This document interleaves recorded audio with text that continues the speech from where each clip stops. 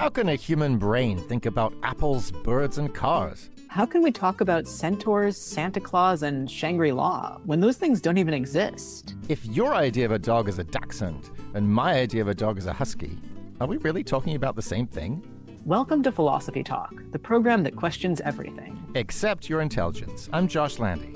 And I'm Ray Briggs. We're coming to you via the studios of KALW San Francisco. Continuing conversations that begin at Philosopher's Corner on the Stanford campus, where Ray teaches philosophy and I direct the Philosophy and Literature Initiative. Today we're thinking about reference, specifically an opinionated theory of reference by our dear departed friend and longtime Philosophy Talk host, Ken Taylor. Just hours before he passed away in December 2019, Ken announced on his Facebook page that he'd finished a book called Referring to the World.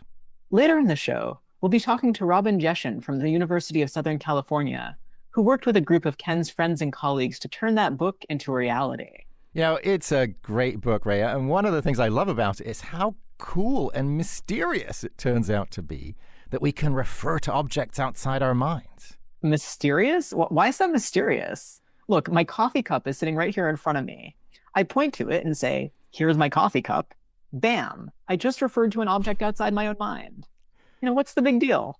I think it is a big deal. Plus, it's not just that you've managed to refer to your coffee cup, which I think is already pretty awesome. It's that our listeners are now thinking about your coffee cup too, even though they've never seen it, they've never interacted with it, they've never even heard about it before. You can reach across space and time with the power of ideas. Isn't that amazing? Oh, of course my coffee cup can have effects that reach across space and time. I mean, it can leave a ring on the table that'll last for years. Ooh, and maybe someday, steam rising from my coffee will cause a butterfly to flap its wings and set off an avalanche halfway around the world. So why can't it also enter someone else's mind? I mean, I still don't see what the big mystery is. I don't know. I mean, entering a mind versus leaving a stain, those are two completely different kinds of effect. It's one thing for a coffee cup to affect my head, like if it fell off a shelf and bonked me on the noggin, but it's a totally different thing for a coffee cup to affect my mind. But your mind is just as much a part of the world as your head is. Sure, but I can refer to things that will never affect either of them. You know, like what? Well, I don't know, like the first flower that will bloom in the 23rd century. I'll never be affected by that flower. I'll die before it even comes into existence. But I can think about it.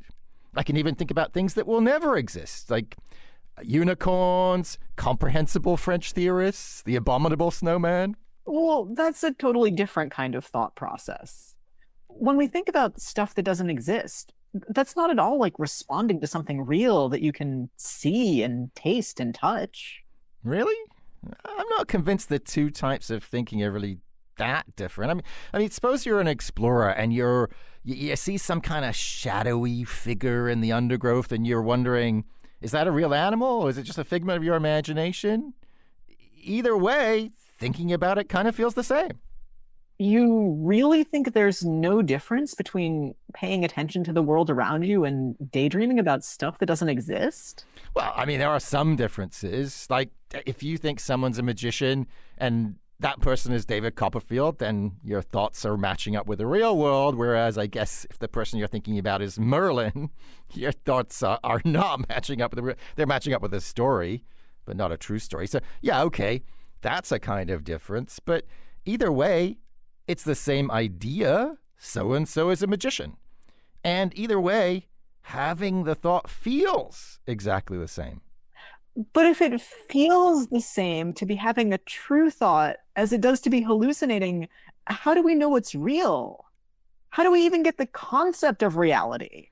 Aren't we all just trapped inside our own heads forever? Ken actually had a lot to say about that in his book. If only he were here to talk about it with us today. Well, I know that Robin will do a great job of explaining it. I agree, and I'm super looking forward to our conversation. In the meantime, we sent our roving philosophical reporter, Holly J. McDeed, to learn more about Ken from the people in his life. She files this report. Ken Taylor first met Claire Yoshida back in 1977 at the University of Chicago. He was dating her roommate. And that sounds like it must be a wonderful, funny story, but it's not that funny. They dated briefly, and he used to hang out in our apartment. And we became friends, which is a good way for a relationship to start. Back then, Ken was shy, and Claire was in library school.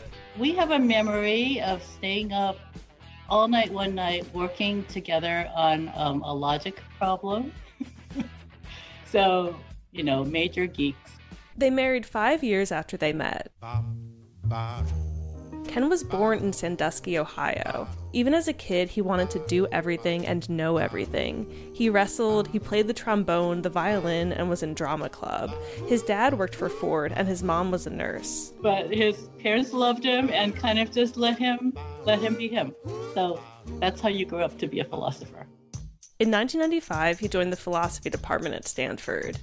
His son, Kiyoshi, is now 24 years old. He says his dad was like Uncle Phil from The Fresh Prince of Bel-Air. Like big, boisterous, large presence. That's how I describe him, a gentle giant. A gentle giant with infinite curiosity. The only thing Ken never seemed to question was his doomed loyalty to Cleveland sports teams. Kiyoshi remembers his dad driving him to his baseball games, and they'd start to play what they called the why game.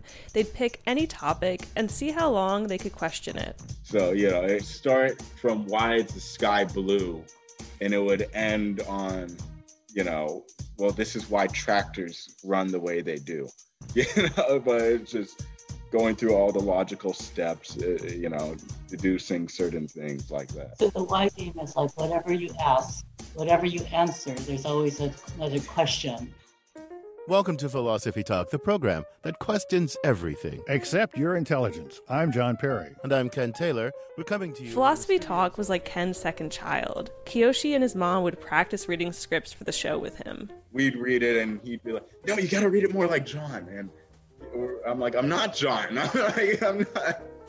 That's not how I read it, He loved to debate in the philosophical sense. We were both so into the conversation that we kind of just kept shouting over each other.